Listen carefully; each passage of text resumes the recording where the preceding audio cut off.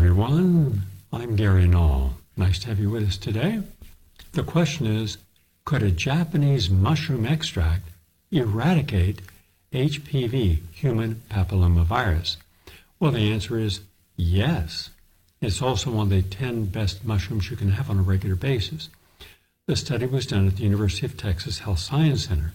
They took a group of women, all of whom had human papillomavirus, and which is the leading cause of cervical cancer.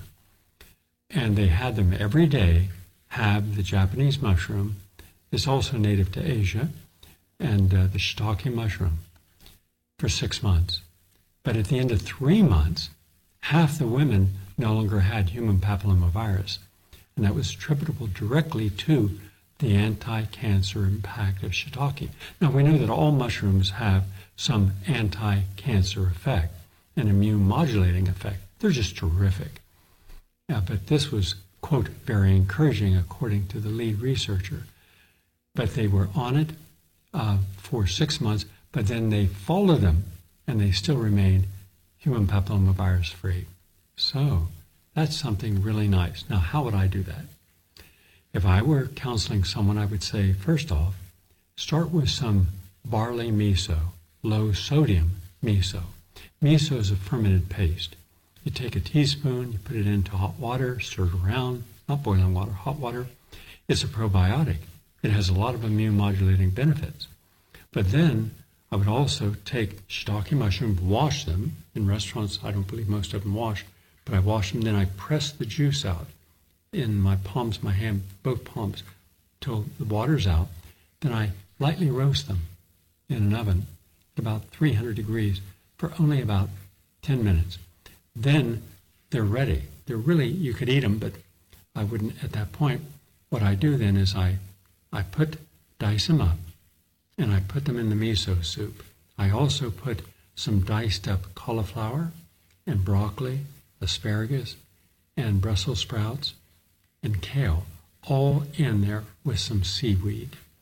Now, what you have is you have a cornucopia of anti-cancer cruciferous vegetables and the most powerful anti-cancer, along with maitake mushroom, of the mushroom for cancer. So you're getting probiotics, you're getting things that block tumor formation, and there are thousands of studies, thousands, in the medical scientific literature why you should have mushrooms. And I like to have them every day, 1 cup, because when you cut them up, and I take the stem off. Why? Because the stem is very pithy.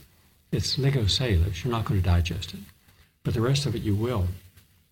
And when you wash them and press them, and you then see it's about 1/4 of a cup after you press them down, it's really good for you. Now, from Vanderbilt University Medical Center, most everybody can lower your blood pressure by simply reducing the amount of salt. Recently, I had someone, a longtime friend, 50 years, and was staying with me, who was going through some health problems. It's a senior citizen and much older than me, but someone who has not been on the healthiest diet. In fact, hasn't been on a healthy diet at all. When I was asking about his diet, I said, "What kind of diet do you eat?" Because we've never eaten. He's a professional friend. And he said, "Well, I eat healthy. What do you have?" Everything he told me I would not recommend. But then I'm making a meal for him to show him how a healthy gourmet meal could taste. And I put it in front of him. First thing he does is takes out the salt and starts. He's got his own little complement of spices. He starts throwing in salt, a lot of it. I says, "Are you aware you just put about 2,000 milligrams of salt on your dish?" "Oh, I have to put salt in everything. That's how I like the taste." And indeed, everything he put salt on. I said, "Well, that's going to raise your blood pressure." Well, guess he had a very high blood pressure. He was on medications. So just taking him off salt, all right, and replacing it with potassium-rich fruits, and twice a day, 6 ounces to 8 ounces of coconut water. Yeah, coconut water. If you start your day by having temperature, normal room temperature coconut water, and squeeze the juice of 2 lemons into that coconut water, you can lower your blood pressure. And indeed, in 1 week, his blood pressure was normal, no medications. So nearly everyone can lower their blood pressure, even people currently on blood pressure reducing medications, by lowering their sodium intake. And this was done at Vanderbilt University Medical Center and Northwestern Medicine and the University of Alabama. So 3 different centers came up with the same outstanding results. Now that's particularly important because most people have more than a teaspoon a day of salt in their diet. And if you eat one fast food meal, the average fast food meal could contain up to 5,000 milligrams of sodium. You only need about 800. So you want to reverse it and put more potassium and less sodium in the diet. And look at labels. And like those olives are really high in sodium. But you can get olives packed in water, not salt. So read the label. Get rid of the sodium.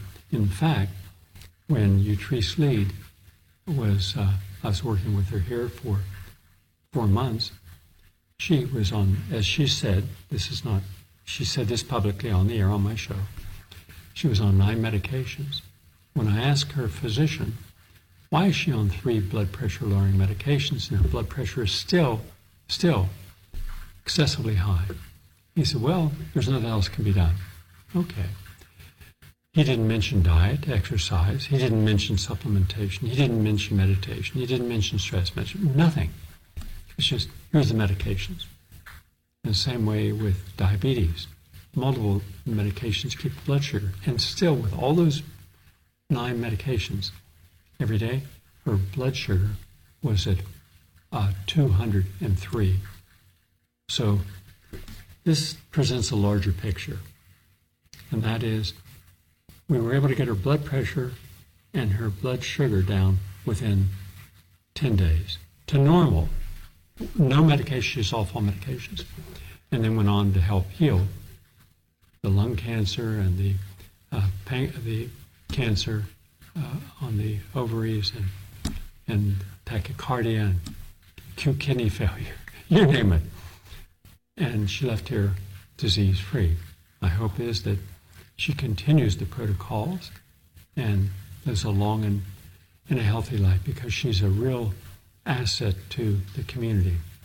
And so we'd like to see her back on the air doing her regular show. So all the best out to her. But amazing, people don't realize that the diets they're used to, the foods they like, are rich in sugars, including fructose and or sodium. And yet we're conditioned to develop a taste for this. Oh, I want something crunchy and salty or sweet and soft. And so chemists concoct all these combinations of food. Do you remember a year and a half ago they came out with fried chicken? The bun was 2 glazed donuts. Who thinks of that? That's insane, in my opinion, because both the donut is unhealthy, leading to disease, and the fried chickens leads to disease. Too much protein and all those chemicals. And we become oblivious to this because we become impulsive. We're like Pavlovian dogs, the Russian scientists who would ring a bell and immediately the dogs would go from normal to salivating and wanting to eat because they've been conditioned when the bell rings, there's their food. Well, what happens when we're told to do something and we do it without thinking, why am I doing this? Why am I eating this? Why am I hungry? I just finished my dinner 20 minutes ago and I'm hungry again. I'm standing in front of a refrigerator like a zombie looking at what I need to eat when I haven't even digested the food it's in me. This is what happens. And this is why we need to take a little time and focus on what we should be putting into our bodies. All right? More on that later. Anyhow, there was a group of people, elderly and middle-aged people, and they looked at their diet and they had an awful lot of sodium. So when they took the salt out, 1 teaspoon per day, the blood pressure return to normal. All right? And they'll see a reduction. But if you exercise also, and you have some healthy juices, that enhances it. And from Northeastern University, mindfulness meditation, once again, something good, can help address the teen mental health crisis. In a paper published in Nature Mental Health, Northeastern psychologist professor Susan Gabriel advises policymakers to consider turning to low-cost, readily available practice of mindful meditation to change brain activity associated with mental illness. And it's working. You can overcome depression, anxiety. You can do a lot of good things if you meditate. And it keeps you in a better state of mind because you can put in that meditation what you want to feel. What do I want to feel? I want to feel calm. So I keep saying calm, calm, calm, calm. And what do I want? Joy. So you start feeling more joyful. So these are simple things. It's not difficult to do. All right? But we have to do it on a daily basis. And find green space. Find quiet space. Right now I'm looking out the window here in Florida and it's raining. You might hear it. But that rain also is very calming. You know, you sit outside and you want to start to read, and 10 minutes later you find yourself nodding off because of all the ions in the air. It's really, really wonderful. But again, put on a tape of rain hitting a tin roof and watch how quickly you just go into a theta state. So there are ways that we can deal with anxiety and depression and other conditions without relying upon psychotropic medication. And finally, really good news on coconut oil. Memorial University in Newfoundland found that coconut oil could prevent neurodegeneration in diseases like Alzheimer's. A new study released by the Faculty of Medicine at Memorial University of Newfoundland had found evidence of coconut oil treating and even reversing Alzheimer's disease. Let me repeat that.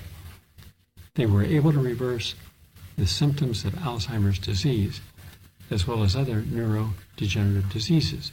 Rather than study the dietary effects of coconut oil on neurodegeneration diseases, this was an in vitro study that examined rodent cortical neuron exposed to AB peptide and virgin coconut oil, most likely in a petri dish or a beaker inside a laboratory.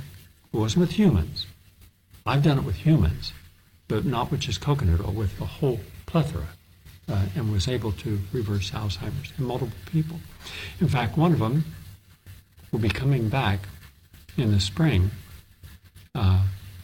He is 99, and at 94 was gone. Today, he's back. So, and we filmed this, so you'll be able to see this for yourself before and after. The study found that coconut oil had, quote, a positive effect on mitochondria size, that's the energy factories in the brain, and therefore it was assumed that the coconut oil had a protective effect on the neurons extracted from their rats. So that's very important. So that's it on health and nutrition. We're going to take a break, and we're going to come back on. By the way, for all of you who were in the study, be it either control group at home or those of you who are on campus, and I had you fasting from 6 o'clock in the evening until 9 o'clock the next morning, no food. Well, and one person said, why is this?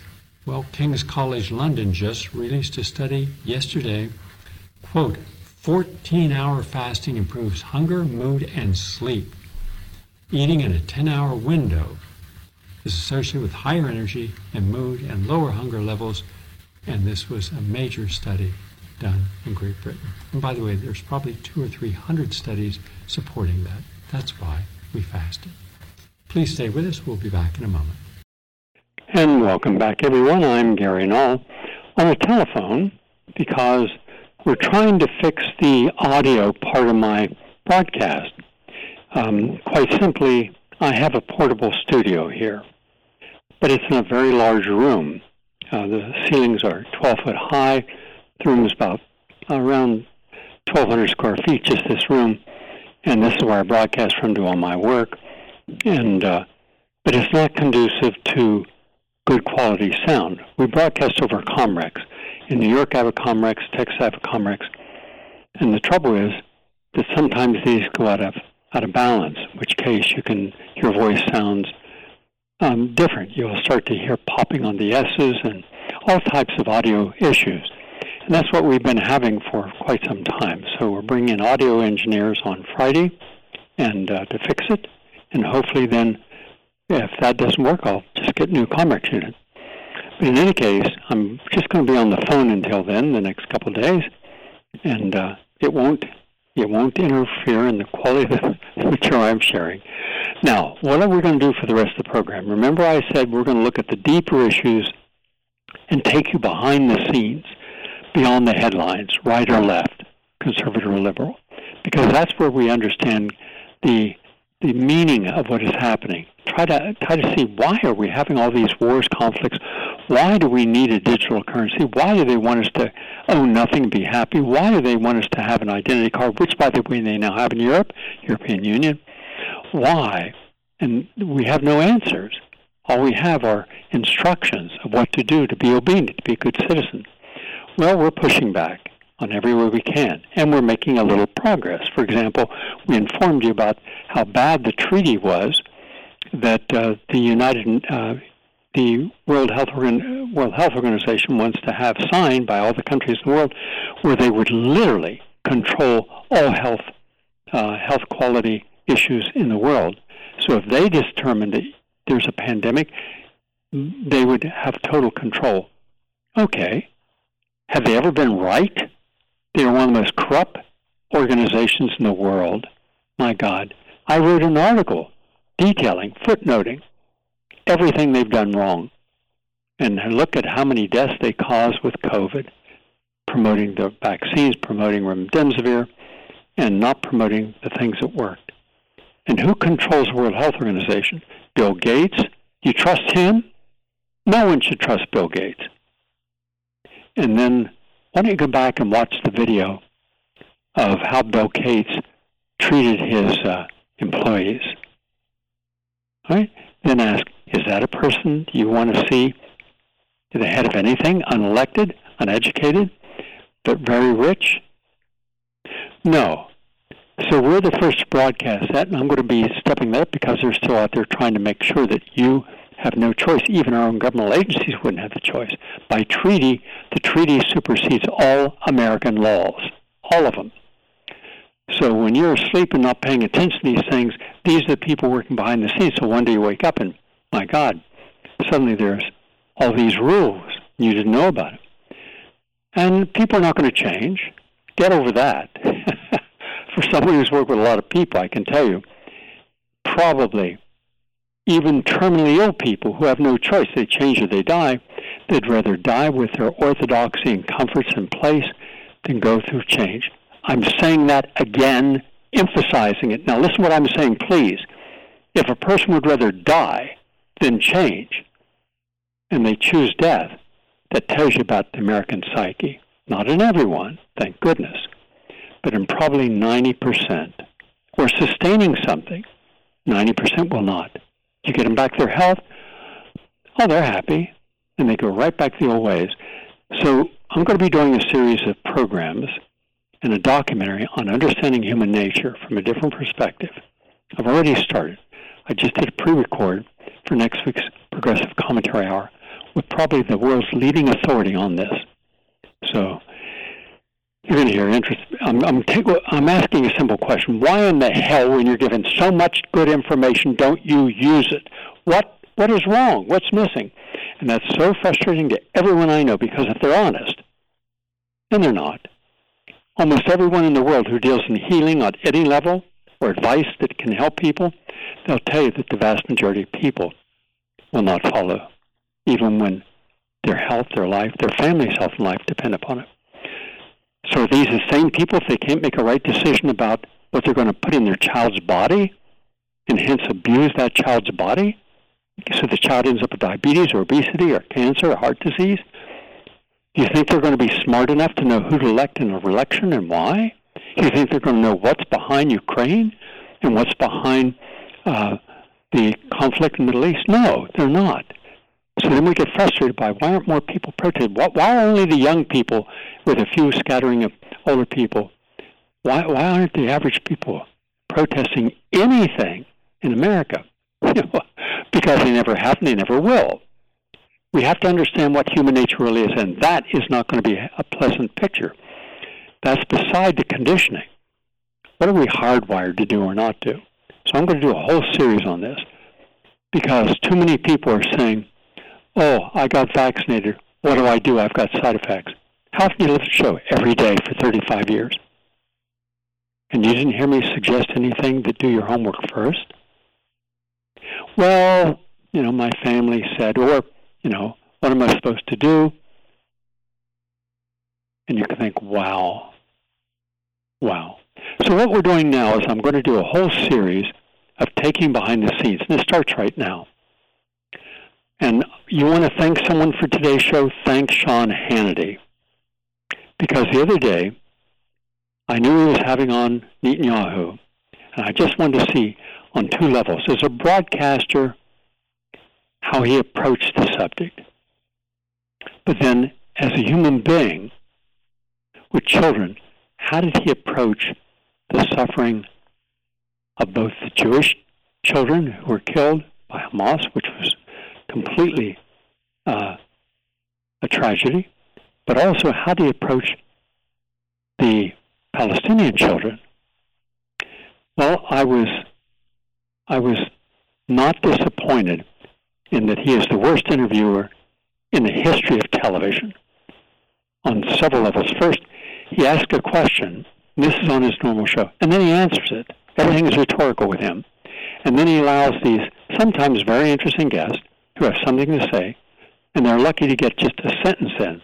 And he goes on and on. He repeats himself ad nauseum. Now, has he been right on a few issues? Yes, on Hillary Clinton and the bleach split and destroying 33,000 or whatever it was, confidential emails, and that was a federal crime, and how the Comey and the FBI wouldn't prosecute her. He did that. So to his credit, on a few issues, he's been right. But on the vast majority, he's been wrong. When it comes to Israel, he is 100% wrong. Because he and Netanyahu, all they could do is talk about the suffering of the Jewish people and the need to get rid of Hamas and its supporters altogether, not be concerned about human shields, and to clear all of them out. That's genocide. No way to handle that. Yet who's got the best public relations program in the world? Better than any PR agency? Israel does. And who pays for that? Well, how about all the billions we send it? So the following are the people that Sean would not talk about, doesn't believe exist. These are real people. The first one is a human rights lawyer who proves Israel's committing genocide. And then we're going to go to Israelis killing their own citizens. He said in this interview 2 nights ago with Netanyahu, oh, they're beheading children and burning them alive, and that is not true. That's demonstrably false. Now, it's bad enough when an innocent person is killed, even one. But what do you say when there's now close to 15,000 proven dead and probably another 15,000 in the rubble? We won't know for some time. That, and none of that's condemned? It's just the cost. Didn't we hear all this from Obama, killing thousands with drones? And he just kept smiling and, shooting basketball, and everyone said, isn't that cool? What kind of cognitive disconnect are we living in as a society? What the hell does this say about us as human beings, especially you Democrats? Republicans forget it.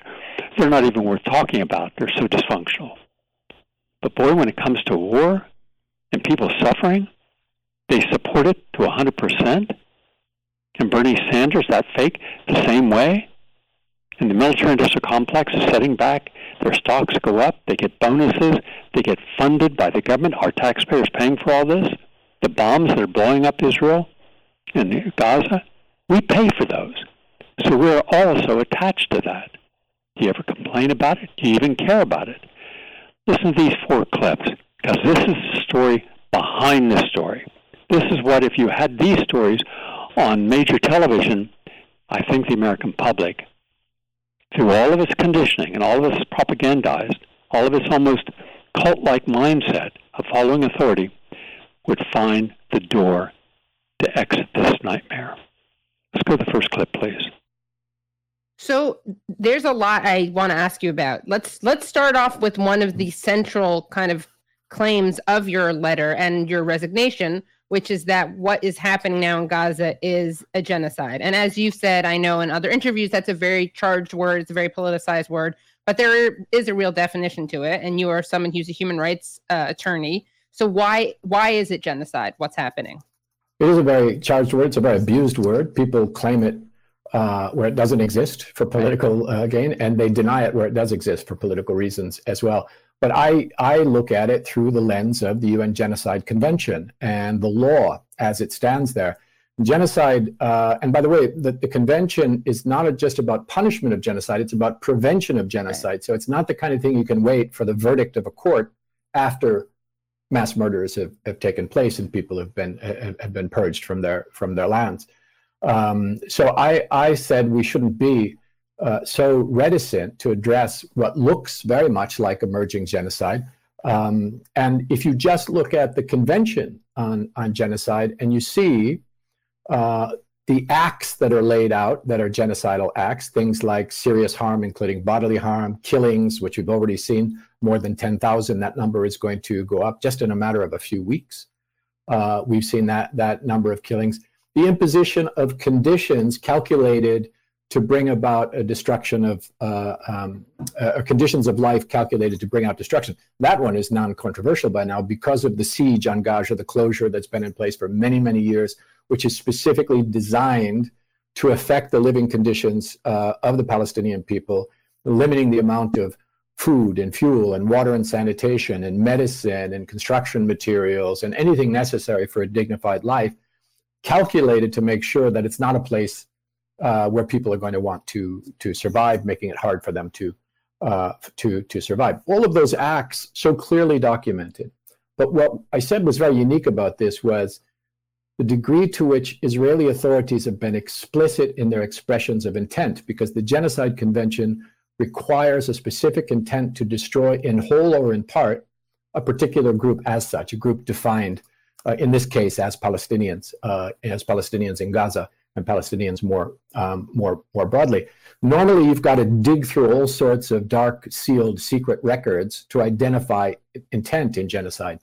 Here, you had the president, the prime minister, senior cabinet officials, senior military officials, and others, think tanks associated with and working with the government, clearly, publicly, and on the record stating their genocidal intent. Dehumanizing Palestinians, denying there's a difference between civilians and combatants, calling for wholesale wiping out, calling for a new Nakba, the prime minister invoking a biblical verse that refers to wiping out everybody, men, women, children, suckling babies, livestock, the whole population, sparing them not, according to that verse. And this is, I mean, every day there are more and more. This is the sound of impunity, because people don't openly declare these things in public unless they're absolutely certain they're not going to be held accountable. So they have to be held accountable. And in this case, such an extraordinary case of very clearly stated intent on the public record, I said, you have a prima facie case of genocide. Not genocide used in a metaphorical way, but a textbook, convention-defined case of genocide.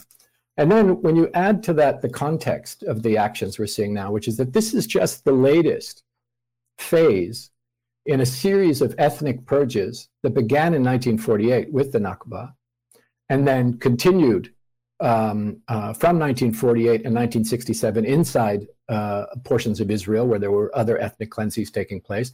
After 1967, continuing unabated in the West Bank, to the point where the West Bank, you know, you've seen pictures of the map. There's very little left of Palestinian life in the West Bank. It's all settled. And now you see the final portion of that move, which is the ethnic cleansing in Gaza, starting with the north of Gaza and working their way systematically and horrifically southward toward the gate with Rafah, with Egypt, clearly with the intention of ultimately making living conditions impossible for those who survive, in the hopes that they will then go and die in the Sinai Desert somewhere. Right. Problem.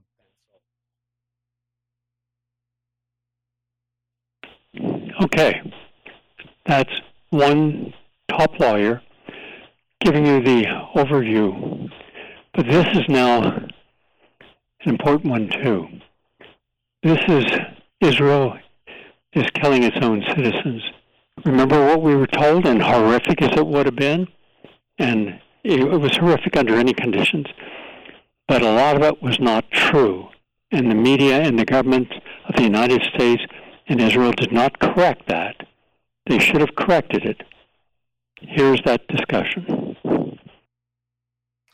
So you have two articles that I just wanted to touch on that I think relate to what you're saying, because we've seen a simultaneous kind of caricature, cartoon villain representation of Hamas, and also at the same time, the big lie that everything that Israel does is because they want to protect their citizens and they want Jews to be safe. And you have two stories that I think kind of undermine both of those narratives. So let's start with the story that you guys did, you and David Sheen did, about Israeli forces allegedly shooting their own civilians, according to a kibbutz survivor. The story that Israel told the world and told its people is that on October 7th, Hamas fighters crossed into Israel with one purpose, which was to find and kill as many Jews as possible.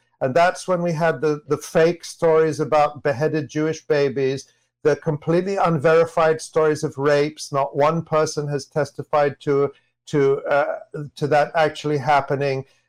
And the fake story from Netanyahu of Jews being lined up over mass graves and machine gunned into them like the Nazis and their Ukrainian accomplices did at Babi Yar in Kiev during the Second World War. None of that has happened. But they say that 1,300 people were killed, and they say that Hamas killed all those people. Hamas has not denied that Israeli civilians were killed, but what they said is that we never targeted them. We never went with the purpose of killing Israeli civilians. And in fact, we had this testimony from an Israeli woman, Yasmin Porat. That's the story you just showed that I wrote with David Sheen, who gave an interview on Israeli state radio on October 15th, where she gave her account of what happened in Kibbutz Be'eri. She and her partner had escaped from this rave. And again, the Israeli stories about the rave are also quite questionable, but that's another point. She says, so we escaped from the rave when the rockets started coming over. She never says people were being machine gunned at the rave or anything like that. She says the Qassam rockets were coming over. So we escaped in the car to Kibbutz Be'eri. We found shelter in the home of a couple called Hadass and Adi Dagan. We hid there. I'm summarizing her story, but people can read it and listen to it. She gave this interview on Israel radio, and we have the whole audio with subtitles. People can listen to it themselves. So they found shelter at this house with this Israeli couple. Then the Palestinian fighters came.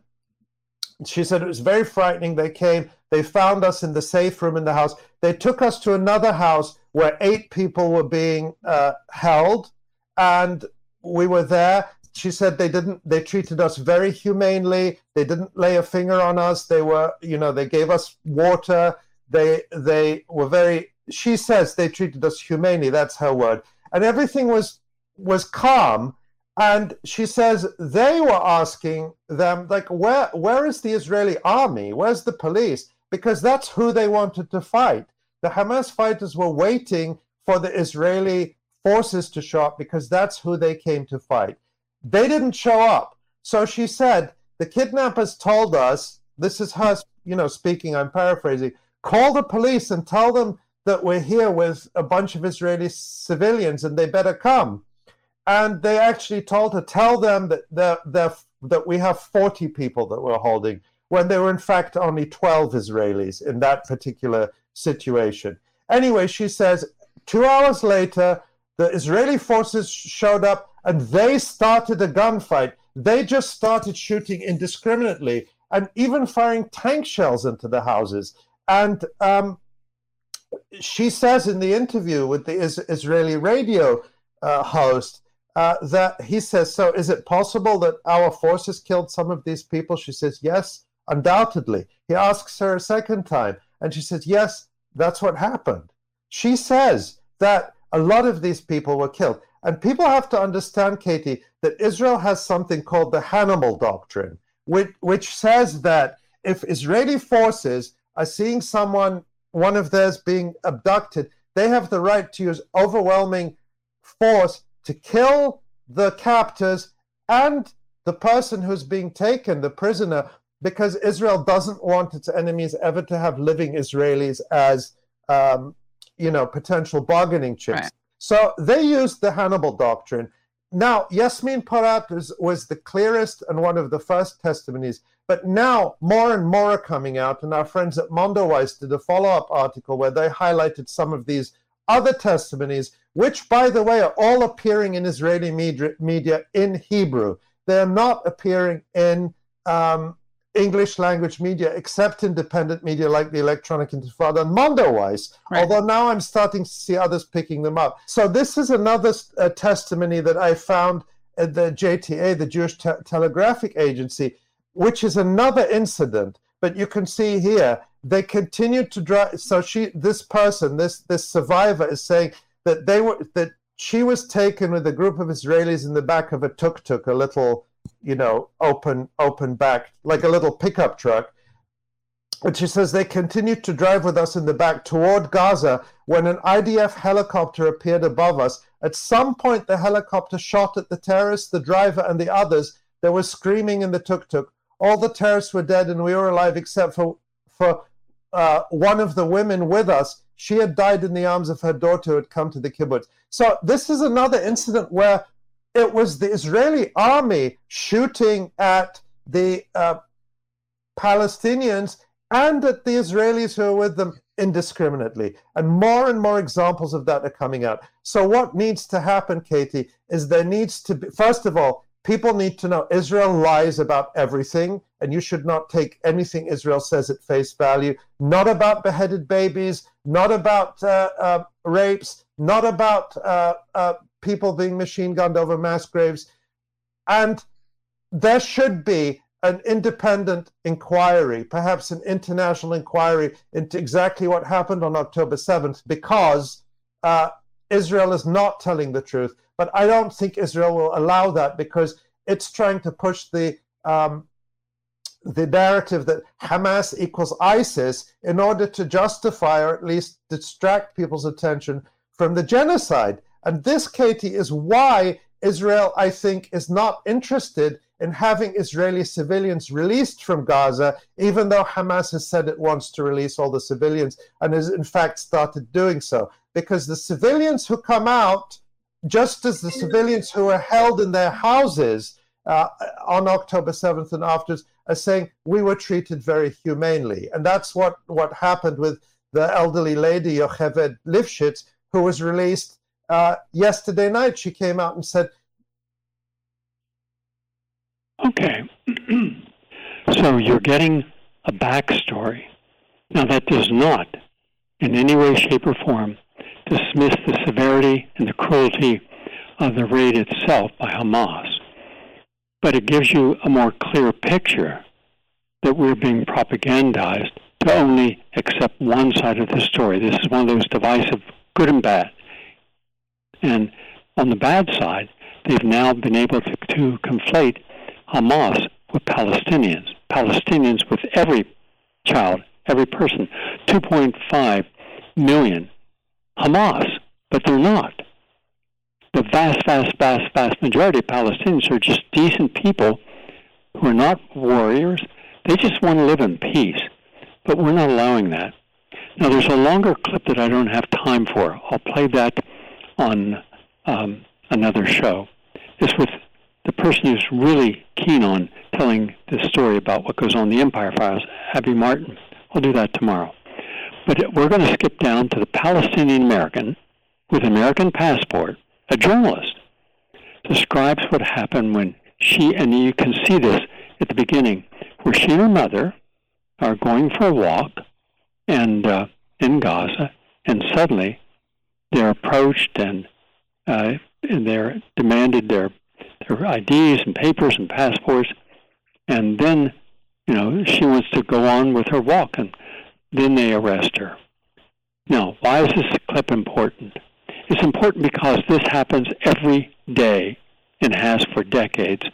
And what would you be like if you were an American and you feared at 2 o'clock in the morning someone crashing through your door, confiscating your house, keeping you in one room for the next 3 weeks, not allowing you outside, having a curfew where a Jewish holiday is celebrated, and that all of the 136,000 Palestinians have to stay inside, curfewed.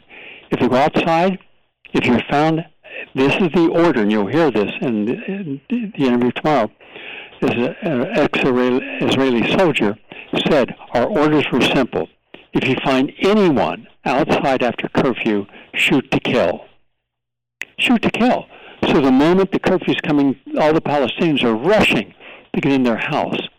And also, one of the other, I've been watching all these tapes about it, the soldiers telling the truth about what happens. And one guy said that, well, it was his job to go into the West Bank or Gaza and just stop people at random and take their car keys and take their IDs.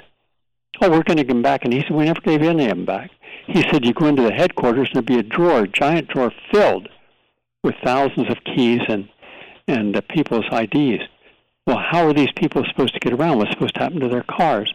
And sometimes they can't just confiscate his car. And nothing was ever done. What if that was you? What if you were living in a small town and suddenly the police stopped you, took the keys to your car, or took your ID, and never gave it back? And that was just normal. And the courts are totally corrupt, and they're not going to protect you. That you'll hear tomorrow. But just one woman, mind you, she's an American citizen who is Palestinian and a journalist, and see how she was treated. Then ask yourself, how would you feel if this happened to you or could happen every day of the week and you had no redress at all? Let's go to the clip. إذا مسكتيني بصورك امسكينيش لكم تشوفوا هذا الظلم هذا الظلم يلا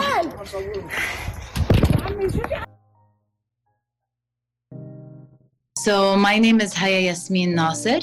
I'm Palestinian American. I'm a journalist.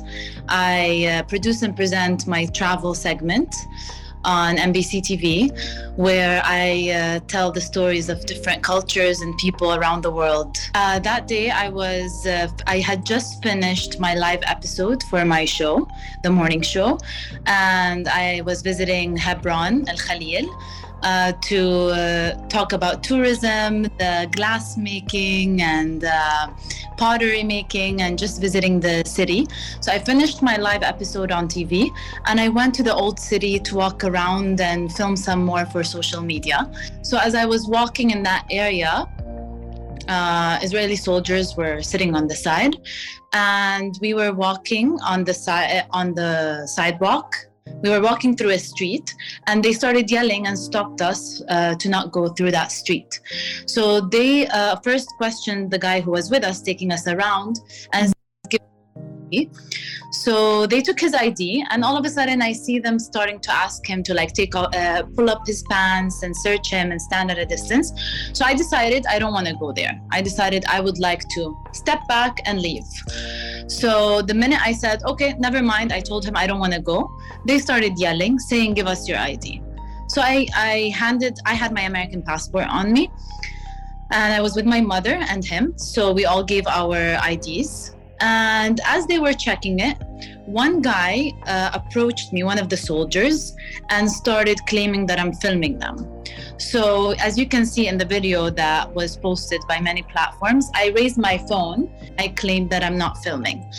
And as I'm saying that to that soldier, I see another female soldier start charging towards me in an attacking way. So automatically I pulled my camera up and I started recording, and that's the footage I got on my camera. And I said, if you touch me, I will film you. And obviously she attacked me, and another started attacking me. They started dragging me, holding me by my arms. Actually, one was holding me by my arm and then the other was holding me by my neck. And I kept yelling, you can't touch me. You can't touch me. And you come with us. They pushed my mom. My mom kept saying, where are you taking her? Why would you want to take her? She said she's not filming you. So yeah, they kept pushing us till they got us into an area where they had a military area where there were soldiers and there were rooms. So in that moment, I literally raised the American passport up high, thinking, okay, this is my last resort. This is my only hope that I can be safe. This is my only safety net in this moment. And she literally pushed her whole body onto mine. I could feel her whole body and the rifle on my body. And her face was inches away from my face and yelled at the top of her lungs, I don't give a f***. Today, a part of me just wishes my phone was recording or anyone was recording these sentences, because as a Palestinian American, I'm constantly asked, but you're American, how come you get harassed? How come you continuously get oppressed when you go home? How come you grew up in so much injustice? I'm like, it doesn't matter. This is exactly the answer to all my colleagues, all my friends, all the people I lived around who are American and don't understand the situation. They don't care. The minute you're Palestinian, everything else gets canceled. So in that moment, my American passport was worthless. And I got pushed into that room with my mother. Inside that room, I was put behind a barrier and my mother behind another barrier. And they stood behind it. It was two female soldiers. One had her gun pointed at my mother. The other was facing me with her gun. And she started yelling for me to strip. So in that moment, I said, why would I take off my clothes? Like, what did I do to take off my clothes right now? I said, no, I won't take off my clothes. So she started going even crazier. Take off all your clothes now and put them on the floor. All your clothes and put them on the floor. So in that moment, my mom interfered and said, what do you mean take off all your clothes? You can see everything. I'm not wearing anything baggy. You can see my body shape. I have nothing on me. And she started yelling at my mom. She started saying, you shut up. You stay quiet. And in that moment, I just looked around in that room and I saw the gun on my mom's stomach, literally touching it.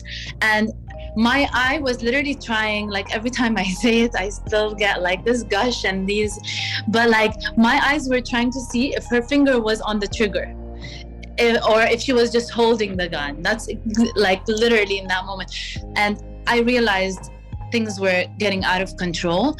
So I'm like, okay, Haya, take a deep breath and just give in. Just follow orders right now, because you don't know how the situation can end. And the situation can end in many different ways. I looked around. This is a closed room. We're with two militarized women at gunpoint, being asked to strip. And at that point, I'm like, okay, my body can, I can take off my clothes now. I'd rather do that than be killed. And no one will ever hear my story, or no one will ever know what happened in this room. So I did start taking off my clothes. I pulled up my shirt. I didn't take off my bra, as I said. I didn't take off my bra. She said, you have two options. Either you take off your bra or I touch you. I said, go ahead and touch me. So she did. She touched me. And then I had to take off my pants. I took off my pants and then she said, take off your shoes. I rolled down my pants all the way down. And then I put it back on and she said, take off your shoes and your socks. I took off my shoes, and as I'm hanging on to one foot, taking off my socks, my foot was shaking. So she started yelling again, "Why are you shaking?" And I'm like, "Why am I shaking? I'm shaking because I feel unsafe right now." And she said, "You feel unsafe? I'm unsafe." I was like, okay, I had to even take it down even more of a notch and say, okay, no, I'm just, feeling unsafe. I took off my socks, showed everything calmly, moved slowly and calmly. And yeah, when the strip search was complete, we were let go. The one thing that I continuously keep saying I wanted to put my story out there is this is not the first time I've been strip searched. I really want us to call it for what it is. And this is pure sexual abuse. This is, in this context, whether in any definition we want to use, in gender-based violence, and in this case, violence against women, this is sexual abuse. You are in this context of two militarized women at gunpoint asking you to take off your clothes. My body is sacred, and my body is, in that moment, it's like, it's my body. This is my sacred body, and I have the right to do whatever I want with it. But under apartheid and in front of these militarized women, I had no control over my body. This is exactly what it is. We don't have control over anything as Palestinians under occupation. Zero. We don't have control over our bodies. We don't have control over our movement. We don't have control over our simple daily life matters and movements. And this has been the case all through my life, growing up, having to cross checkpoints daily, having a... Okay. When was the last time you saw someone interviewed on NBC or even on Sean Hannity just saying what it's like to be a journalist, to be American, from Palestinian background, and be forced with a gun to your mother's belly and a gun right at your head to strip when you've done nothing wrong? But this happens every day without exception. And so why don't we hear that part of the story, the context, the history, as to why someone may want to fight back? And if you say Israel has a right to defend itself, did Nelson Mandela have a right with the other people who have been beaten, killed, murdered, denied rights in South Africa? Did they have a right to fight back? How about the Irish in 1913, 1916? Did they have a right to fight back against British rule? Did they have a right to fight back when all the food was taken out of Ireland and given to merchants and people in Great Britain, so over 1.5 million people had starved to death? Did Native Americans have a right to fight back? Did any of the groups, from Colombia to Peru to Argentina to Paraguay, did they have a right to fight back after being held captive if they were liberal or belonged to a union? So how is it that Ukraine has a right to fight back against an oppressor, but the Palestinian people have been held captive longer than any of these people? And yet that story you don't tell, because it would undermine the veracity and credibility of what you were sharing. I think that should be shared. And that's why, if I had not watched Sean Hannity, I had a different program planned for today. But because I did, maybe someone who knows Sean will say, Sean, why don't you have anyone on who's just a normal, law-abiding Palestinian citizen and what their life is like living under an apartheid open prison system for over 70 years? But he won't have anyone like that. And if he did, he wouldn't let him talk. Because if you ever noticed him when he has a so-called debate, he just has this impulse to jump over everyone and not listen to what anyone's saying. But he is a representative of much of the media and much of the far right. So, of course, they want a blank check for Israel and not a penny to stop and rebuild or help the Palestinians. So that's what we're dealing with. For those listening from WBI, we're going to say goodbye. You're going to go to the news, and then we're going to go top the hour, PRN.live. And if you'd like to call in and share your views, you can give us a call at 888-874-4888. Now, last week, a week ago today, I introduced something that has taken me 5 years to finalize. And I didn't realize how difficult it would be. I didn't realize how difficult some of the ingredients and the licensing and how you have to order a certain amount and how rare it is, and they might wait a year to get ingredients. But finally, it arrived. It's called the Anti-Aging Elixir. It's a replacement for the replacement for the older cream that I had. What I'd like for you to do is this. Just ask yourself, what would you like your skin to look like? Would you like it healthier, smoother? What about the crepey skin around your neck and on your thighs and under your arms? Outside of surgery, which doesn't work for this, there's not a whole lot you can do, and people generally don't realize that it's going to happen until one day they wake up and it's there, like gray hair. Well, my whole intent was to create, quite simply as I do with everything I create, the finest product of its kind on the planet. I don't care how rich a corporation is, how much money they invest, 95% of that's going to be in their advertising and their boxing and display. It's not going to be in the product itself.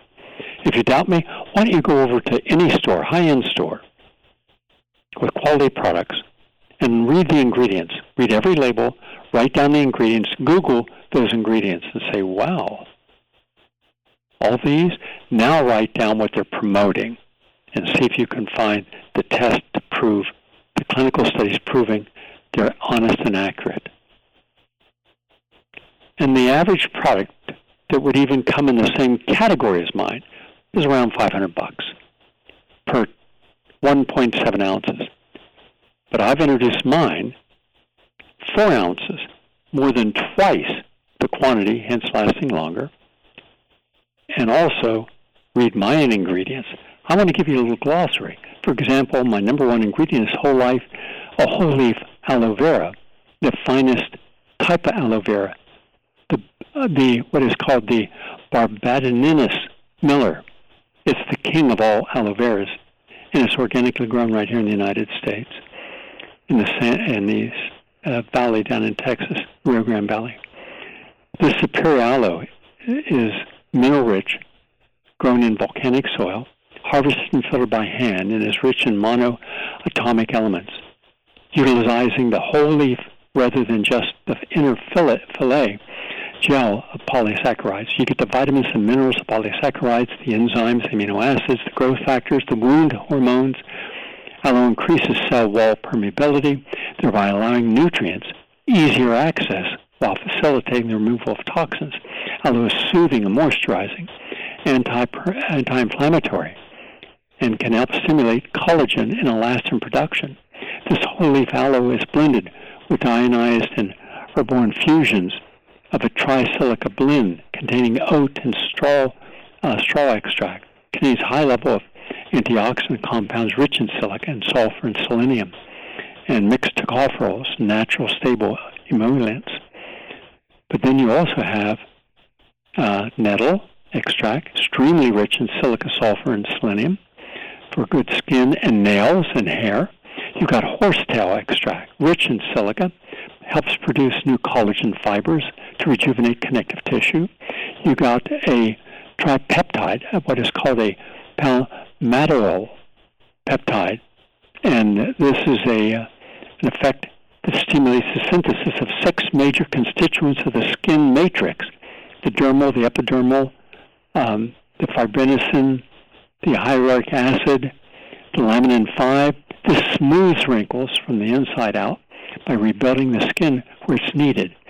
And these extracts, or cellular matrix-derived peptides, are exact replicas of natural skin peptides. So it promotes skin repair, participates in wound healing, and stimulates the macromolecule.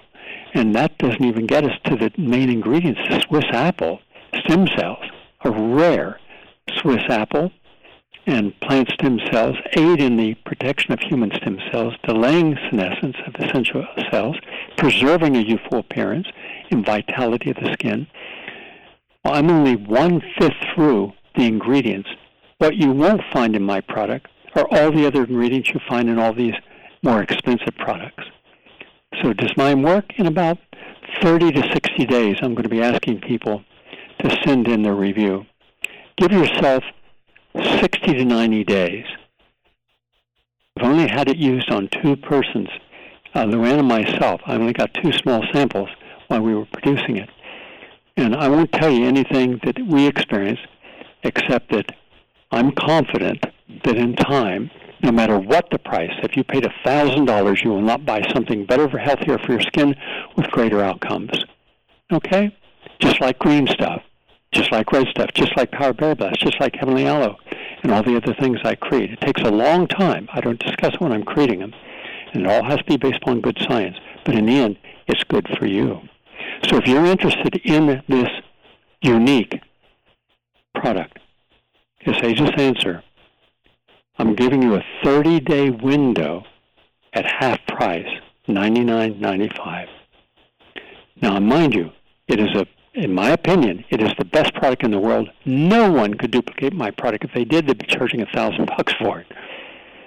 But don't take my word for it. Do your homework. Go to the high-end stores, go to Macy's and all the other stores, and ask them, what is your best product? Look at it, write down what it promises and what it contains. Then go do your homework and see, gee whiz, Gary doesn't have any of these ingredients. And they have all these ingredients, and I don't want those on my skin. Or you may. But if you want this, there's a maximum you can buy because we're limited in how many we got in our first order. They got us what they could, and it takes time. But you can call to get this product now, and it'll be shipped out today. You can call 877-627-5065, 877-627-5065. Or you can call Neil in the Vitamin Closet or go visit him and pick it up there at 35 West 35th Street, 12th floor. And his number is 646-926-5430, 646-926-5430. Or just go up to Gary's products, and you can download it and order for yourself. And again, you don't have to use a lot of it. A lot of these you have to slather all kinds of stuff on. This one you don't. You put about the size of a quarter in the middle of your forehead, massage it in across the forehead, around the eyes, and wherever you want to put it, on your neck, your hands. But take a picture of your skin where you're going to apply it every day before you do that. The skin must be clean, so clean your skin. Take a shower before you're putting it on. And it's got the most wonderful, natural, not synthetic, flavor. Cherry almond. It smells great, but it is great. In my opinion, there is no product ever created for the skin as great as this product. It took 5 years to do it, and lots of effort. So that's it. Thank you all for listening today, and have a nice day.